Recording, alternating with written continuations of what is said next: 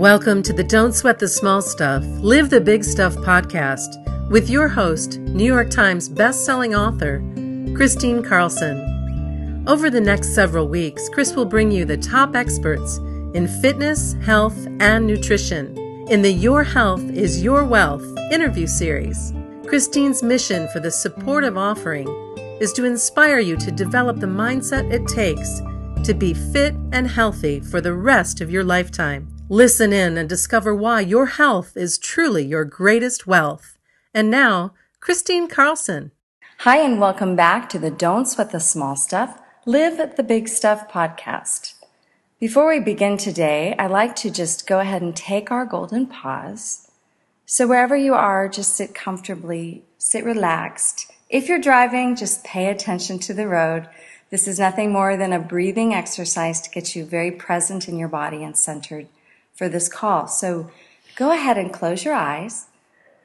Sit comfortably with your hands open on your lap, your head upright, your spine aligned, and just begin to breathe with me. Breathe in through your nose, and as you do so, allow your chest and your belly to expand, allowing the maximum amount of oxygen to come into your system. And as you exhale, just let go of any tension, any anxiety, any excitement, anything you feel that's tense in your body. Just let it all go. And as you breathe in sunlight. Fill your entire body with sunlight, all the way to the tip of your head, to your toes, to your fingers, through your arms, your whole body. Just allow sunlight to fill your body. And as you exhale, let go of any tension, let go of any fear, and just relax. Allow your hands to be heavy, your legs to relax. Just sink in. And this time as you breathe in love. Fill your whole body with love. Fill your heart with love. Fill your tummy with love. Just fill yourself up with love. And as you exhale, let go of fear. Just let it all go. And this time, as you breathe in sunlight and place your hand on your heart, activating your heart, opening your heart. And just think of something you're incredibly grateful for. Could be this moment, it could be your breath, it could be anything. And just spend a moment there. And this time as you breathe in, exhale and open your eyes. Doesn't that feel so good, just to take that golden pause?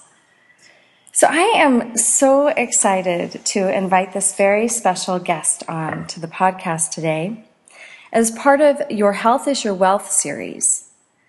Now, I had this idea to do this series because that's what I'm most interested in right now. At 52, I'm most interested in how I can be the most healthy I can be. So because I have this podcast, it puts me in a great position. I can interview some awesome people. So today we have Dr. Mark Hyman. Dr. Hyman believes that we all deserve a life of vitality and that we have the potential to create it for ourselves. That's why he is dedicated to tackling the root causes of chronic disease by harnessing the power of functional medicine to transform healthcare. Dr. Hyman and his team work every day to empower people, organizations, and communities to heal their bodies and minds and improve our social and economic resilience. Dr. Hyman is practicing family medicine. He is a 9-time #1 New York Times bestselling author. Wow, you're up there with my late husband, Dr. Richard Carlson. It's actually number 10 now. This book hit number 10. That's amazing. Woohoo! And an internationally recognized leader, speaker, educator, and advocate of his field. He is the director of the Cleveland Clinic for Functional Medicine. He's also the founder and medical director of the Ultra Wellness Center, chairman of the board of the Institute for Functional Medicine, medical editor for the Huffington Post, and he was a regular medical contributor on many television shows, including CBS This Morning, The Today Show, CNN, and The View, Katie, and the Dr. Oz Show.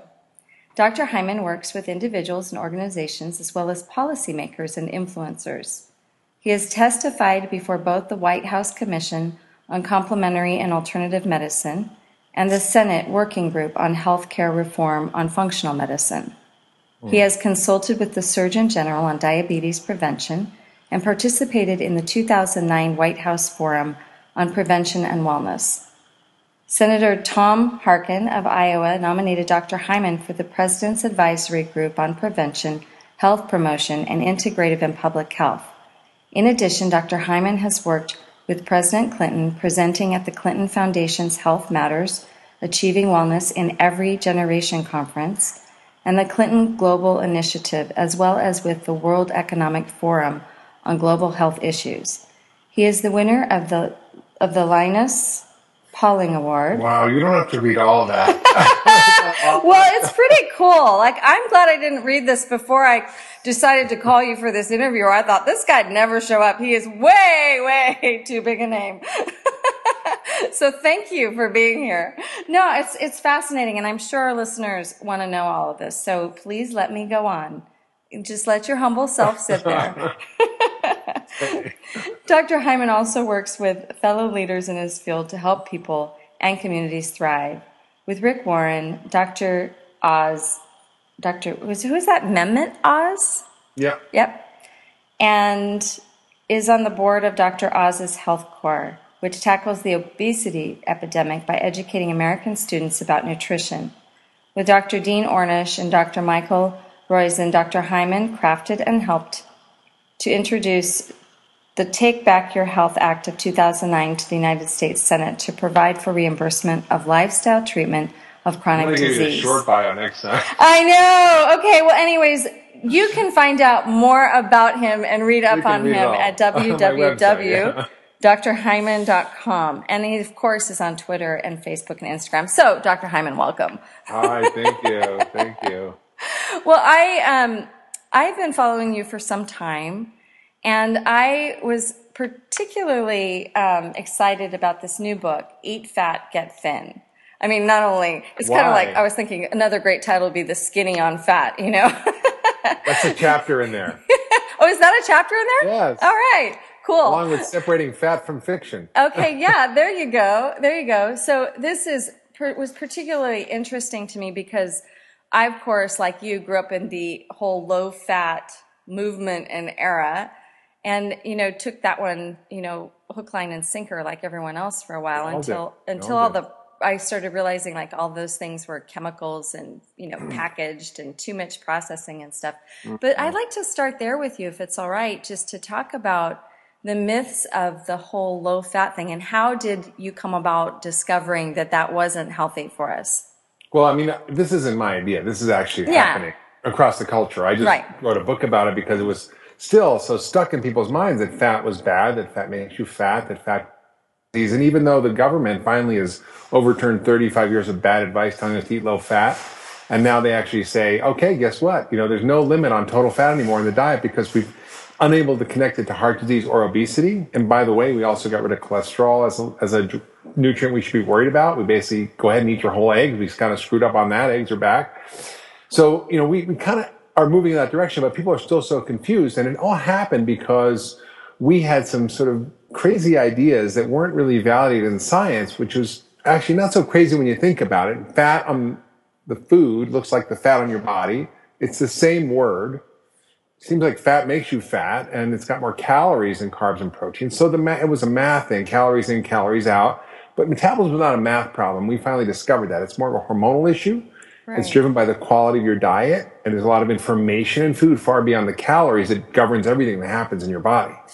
So that was sort of one big change that happened, and that's been fairly new, that we kind of understand that calories are not all the same. And by the way, this is not something that people actually still, in terms of doctors, nutritionists, most professional associations are still on the whole calorie concept, which is that all calories are equal. They're really not, and we can go into that. And the second issue was the whole heart disease thing. We saw that countries that seemed to eat more fat had more heart disease and more saturated fat. But they were really poorly done studies. This was done in the 50s. The quality wasn't that great. And everybody kind of jumped on that bandwagon. Ancel Keys, I wrote about in the book, Eat Fat, Get Thin, talked about how there were these 7 countries that seemed to have an association with heart disease, but there was other factors involved. They ate more sugar, they had more processed food. So it was really not really a valid study. It didn't prove cause and effect, right? And so everybody jumped on that bandwagon, and the government jumped on the bandwagon, and the professional associations like the American Heart Association jumped on the bandwagon. And then the food industry, when the government said, "Hey, let's cut out the fat," they were like, "Yeah, sure," and we'll like cut out all the fat from our foods, and we'll put in low-fat foods full of sugar. So all of a sudden, we went from being fairly still high in sugar to being extraordinarily high in sugar. Everything's got sugar in it. So you take the fat out, everything tastes bad. So you have to put something else in. You put in sugar, right? If you take the fat out, what does it taste like? Cardboard, right? Right. And 80% of them have added sugar. 80%?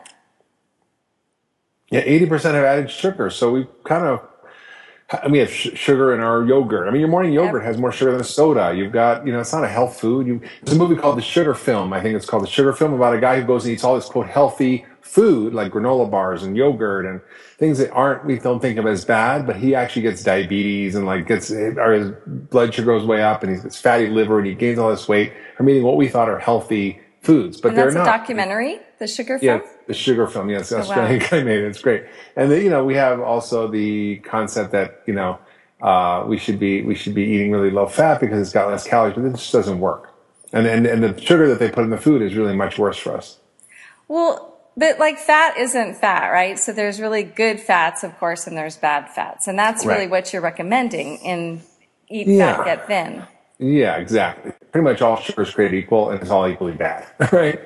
And you can have it occasionally, but it's a treat, not a staple. And also flour. Flour is equally bad, whether it's gluten-free flour or regular flour. Flour products and things made from flour are just like sugar. So you kind of have to lump them together. In fact, flour raises your blood sugar more than table sugar. So we've got, the sugar thing, but the fat thing is sort of confusing. The sugar is easy, but fat, there's good fats, there's bad fats, there's what about all these different questions about fat? And that's really why I wrote the book, because I realized I answered a lot of the questions about sugar, but I hadn't really discussed these issues of fat in detail. And I was confused. Even as someone who spent my life studying nutrition and diet, I had a good understanding, but not a great understanding. And then the scientists are polar opposite in terms of what's being said now. Some say saturated fat's good. Some say it's bad. Some say omega-6 fats are good. Some say they're bad. And it's confusing for the average doctor, layperson, anybody to kind of make sense of it all. So that's why I wrote the book. And I talk about the good, the bad, and the ugly fats. And it's really helpful for people to understand what we know, what we don't know, and we still need to know. That's great. So can you give us just a couple of examples of the good versus the bad? Sure. I know it's a very thick book, so I know we can't cover all of it. It's okay. So let's go into some of the issues. So the issues are, the bad fat's easy. The ugly fat is basically trans fat. That's margarine, shortening, hydrogenated fat. And that was put in everything because we thought lard and butter were bad. So we took those out and we put in margarine and shortening, which were worse, actually worse. And so we actually made a big mistake. And now the government has said that trans fats are no longer considered safe to eat, thank God. But it was after many decades of knowing this. They kill many people from heart attacks and cancer, diabetes, obesity. And they were in everything. They were in every processed food, every packaged food. It's trans fat, hydrogenated fat. It's still there, even though the government said to get rid of it. It's going to take a bunch of years. So make sure you read the labeling for the word hydrogenated. Never eat that. The second are the good fats. Everybody kind of agrees on this. Now, there's a few people who still are holdouts and say we should all be eating super low-fat diets for preventing disease. I don't think the evidence really supports that anymore. I go through the evidence in my book. But the good fats are fish oil, like the omega-3 fats. Everybody agrees with that. The other fats are like olive oil, extra virgin olive oil, and avocados, nuts and seeds. Everybody agrees with that. So there's no controversy about that, really. It's been shown to reduce weight, reduce diabetes, reduce heart disease risk, and many, many benefits. So then there's the ones that are more in the middle, right? What about saturated fat, right? So let's just do vegetable oils for a minute. So vegetable oils are things that some people say we should be consuming a lot more of. We should eat less saturated fat and more vegetable oils. 10% of our calories is soybean oil. It's highly processed. It's extracted with solvents and heat in ways that can damage the oil. It also probably contains glyphosate, by the way, which is from Roundup Ready soybeans, which are most of the soybeans.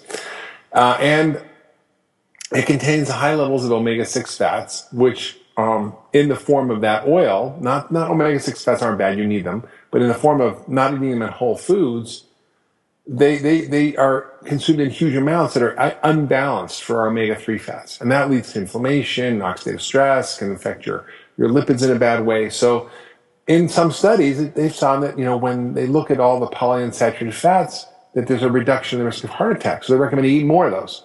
Well, what they don't actually go into is the difference between omega-6 and omega-3. So if you take a population, they're eating plenty of omega-3s and omega-6s, doesn't seem to be a problem. If they're not eating omega-3s and just adding the omega-6s, which is, by the way, most of the American population is deficient in omega-3s, if you add the omega-6s, they are a problem, and they cause a lot of inflammation. In our diet, where do we find omega-3s and omega-6s in our diet? Omega-3s would be like sardines, right? Oh, yeah, I don't ever eat sardines. Yeah, well, those are the best source. So you can take fish oil supplements. Okay. Right? Salmon?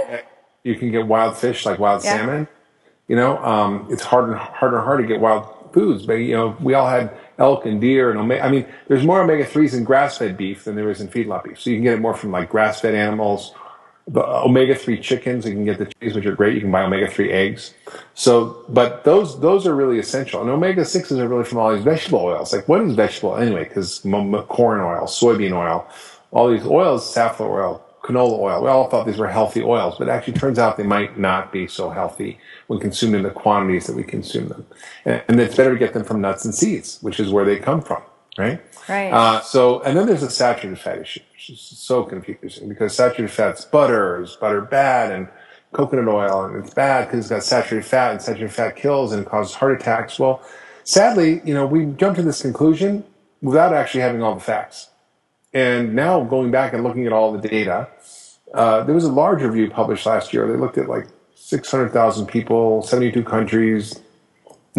studies, 19 countries. There was no connection between saturated fat, total fat, and heart disease. Many, many other reviews show this as well. And when you look at the overall composition of the diet, if you don't have sugar and starch combined with the fat, saturated fats don't seem to be a problem. And some of them are even protective. Now, they do raise cholesterol, but they raise the good kind of cholesterol, HDL, and they actually probably lower the ratio of total cholesterol to HDL, which is a better predictor of cholesterol risk, the heart disease risk, than LDL. And also it makes the kind of LDL you have better. It makes it large and fluffy and light, where sugar and carbs make them small and dense. In the absence of what I call sweet fat, right? Sweet fat is French fries, donuts, ice cream, bread and butter, bagel and butter. Those are not good because they're combining saturated fat with sugar and starch. That's a deadly combo. That's called sweet fat. So you don't want to be eating that. So, but if you have, butter on your asparagus or something, I'm not worried about that at all. Right. Like the whole paleo craze, it's like the paleo craze tells you butter's okay, but probably not in like huge quantities or anything. Yeah. Listen, I don't think we know. I think I need a lot more experience. And also there's so much genetic variation in the population that actually in any individual, some people might do much better with saturated fat, others may not. Just like people are carbohydrate intolerant. Some people can tolerate much more grains and beans and starch. Others can't because they're more insulin resistant or pre-diabetic. So it really depends on your overall genetics and your background and sort of health in terms of what you can actually eat and get away with. Wow, that's really cool. That's a lot of good information. It's all in the book. You want the references. And if people still want a question, I have a 45-minute Q&A on my website, eFatGetThin. They can go listen to that if they want. Yeah, no, it's great. And so what about meat? I know you just stated a lot of the healthy meats for the omega-3 fatty acids, right? So you would say, what would you say to somebody who would say that they wanted to go on a vegan diet? A vegan vegetarian. Well, I just read a study yesterday that was published where they looked at vegetarians, vegans, and they looked at their nutritional status. And they were deficient in a lot of nutrients, omega-3s, vitamin D, B12, iodine. It was quite shocking to see the level of nutritional deficiencies in vegetarians and vegans. So I think there are nutrients in meat and animal products that you're not getting. You can supplement with them, but you kind of got to be smart. And you have to sort of be very vigilant to get everything you need as a vegetarian or vegan. It's doable, but it's not as easy. Second is meat. Is it good? Is it bad for you? What's the deal? Right? It's so confusing because you kind of listen to the vegans, it's going to kill you. If you listen to paleo people, you got to live on that. It's like, wait a minute, what's going on here, right? So I was like, well, look, I want to live to be 120, so I want to know what to do. And you want to live to be 120 and healthy. Exactly. So I want to feel good and have energy and still ski, do whatever I want to do. But I don't want to eat meat if it's going to kill me, right? So from a personal point of view, and also as a doctor for my patients, I wanted to know. So rather than sort of listening to the headlines, I kind of went and read between the lines. So I pulled all the studies. I wanted to see what actually, not what people said about the studies, but actually what they said, and read the text and read everything. So I kind of looked at them and I was like, wait a minute, there's three issues around meat. One is moral, one is environmental, and one is health. We got to separate them out, right? Right. If you're a Buddhist monk, go ahead, be a vegetarian, vegan. I've got Buddhist monks as patients. Happy to take care of them and give them it's a spiritual choice as well as their body. Absolutely. Factory farming is the worst thing for the planet. It's climate change, destroys our water through pesticides and fertilizers. It depletes our aquifers. It destroys our soil. We use antibiotics in feed that creates superbugs. We use GMOs that who knows what they do. So there's all sorts of issues with it. And I think it's really needs to be dealt with on a social, political, environmental level. That's real. Now, if you look at grass-fed animals, sustainably raised animals, let's just put those aside and say, okay, well, those are quite different. And in fact, there's some people who say that restorative grazing actually can help put back carbon into the environment.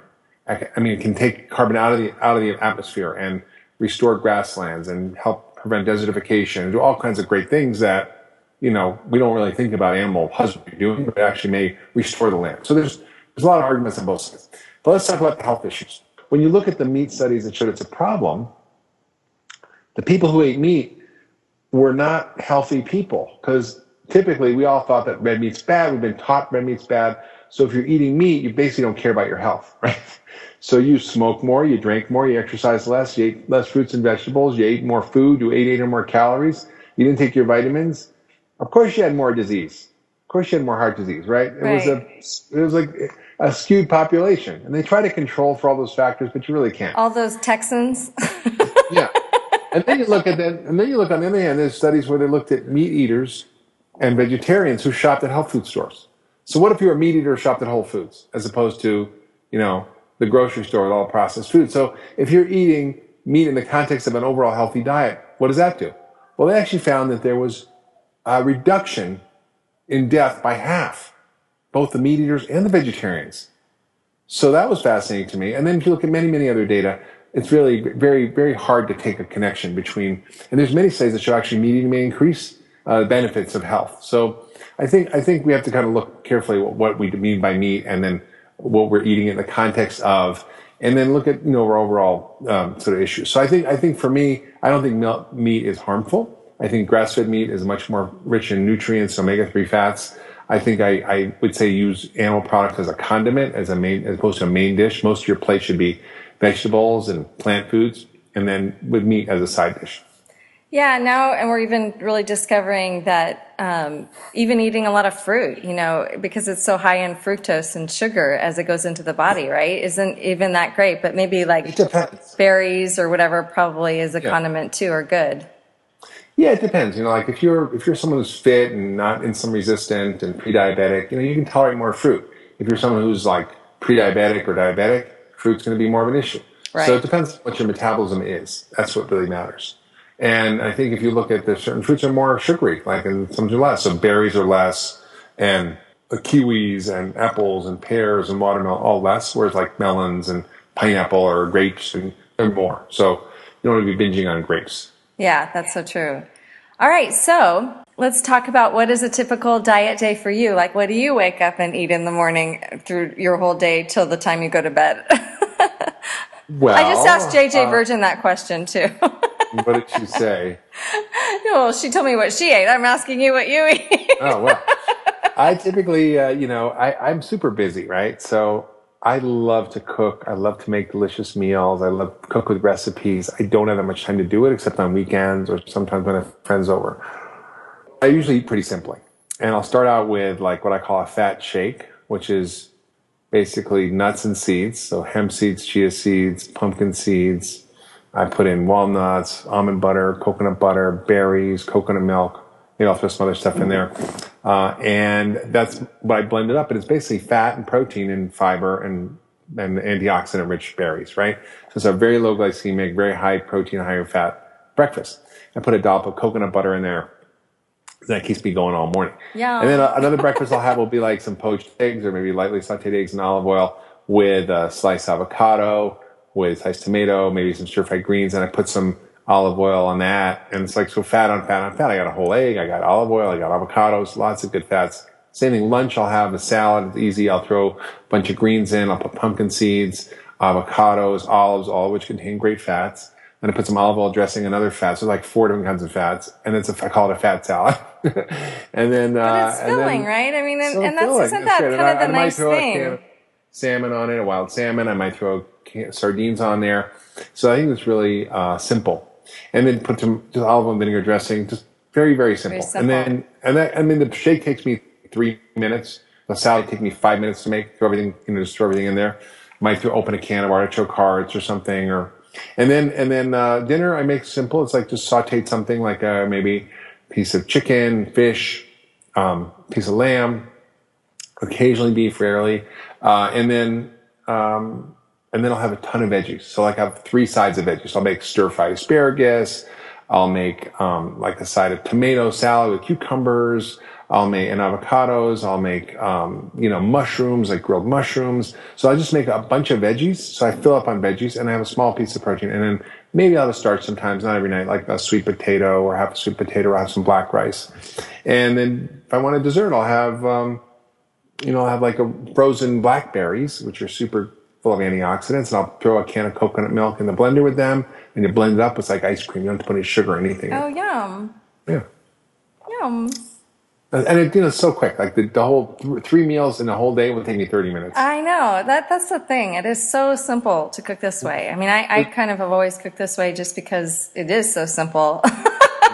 But I also love the way it tastes. I love to eat things that are just really whole. It's so much more like when you go to Europe and you live in Europe for a while, it's just, that's how they live. They live like so close to the land, and everything is just so much more whole. Their meals are longer, everything's slower. It's so true. Yeah. We get so revved up in the States, and we're wolfing everything down, and there's the whole fast food craze and stuff. It's crazy. So yeah, I love that. Well, gosh, thanks for sharing that with us. And I want you to spend some time and tell us about your 21-day Eat Fat, Get Thin plan, because I know everybody's going to want to look at that. Well, I wrote the book because I want people to have a clear idea about what to eat. And I did review 500 references that are in the book, over 1,000 in total. And it's all in there. How we got in this big fat mass, the slippery science of fat, the good, bad, and the ugly fats. What about saturated fat? What about meat? What about omega-6 oils? What about coconut oil? What about this? What about that? So you have all the answers in there. But I also wanted to give people a practical solution. What do I do? Because that's what people care about at the end of the day, which is why I created a 21-day plan. 21 days is a great amount of time because it gives you 3 weeks to solidify habits, to see the change in your body. And we had 1,000 people do this. Of course, they lost 7,000 pounds. They dropped their blood sugar 20 plus points, blood pressure 10 points on average. They had a drop in their overall symptoms from all diseases by 68%. That's what I call FLC syndrome. When you have FLC syndrome, that's when you feel like crap. Yeah. Well, that gets better. That's awesome. Yeah, unbelievable. All headaches, digestive issues, joint pain, fatigue, depression, all those things get better when you change your diet and put in the real food. It's the right information, the right quality food, your body responds dramatically. So that was basically what happened. But also people's cravings went down. People had 80% of the time had cravings at the beginning for sugar and carbs. At the end, only 1%. And then they basically ate real food. So I had them eating, good quality fats with every meal, whether it's olives, avocados, nuts and seeds, olive oil, a little bit of coconut butter, even grass-fed butter is fine. Grass-fed meats is fine. Fatty fish is great. And then lots of veggies. And I have a whole plan there of exactly what to eat. I call it the Pegan diet, which is sort of a joke between paleo and vegan, right? Because everybody's so polarized. I try to create something a little more common ground. And it works because it's real food. It works because it's anti-inflammatory. It works because it's low sugar and low glycemic. It's work because it adds the right foods in, including the right fats. And it really is a very simple plan to follow, and this includes aspects around exercise, around the right supplements to take, stress reduction, sleep, all those components are in the 21-day plan. It's really designed to give you a roadmap to take care of yourself for the rest of your life. And it's really not just 21 days. It's really actually get the plan for your whole life, which is really what this is all about. Yeah, it's a lifestyle. All right. Well, I'd just like to thank you so much for coming on the podcast today. I know that my listeners are going to be so excited to hear all that you've shared today. And I personally am such a great fan of yours that it's been really a wonderful experience for me. So thank you, Dr. Hyman. Thanks for having me. It's great to be here. Okay. See ya. Bye. Thanks for listening to Don't Sweat the Small Stuff, Live the Big Stuff with Christine Carlson. Chris invites you to join her for the brand new What Now program, a 6-week offering carefully designed to take you on your own unique journey through life-altering transition and lead you to self-discovery and your most vibrant life. Receive access to powerful audio teachings, an in-depth workbook, and deeply valuable insights on passion and joy from a beloved teacher. Visit ChristineCarlson.com to learn more about how you can be part of the What Now program.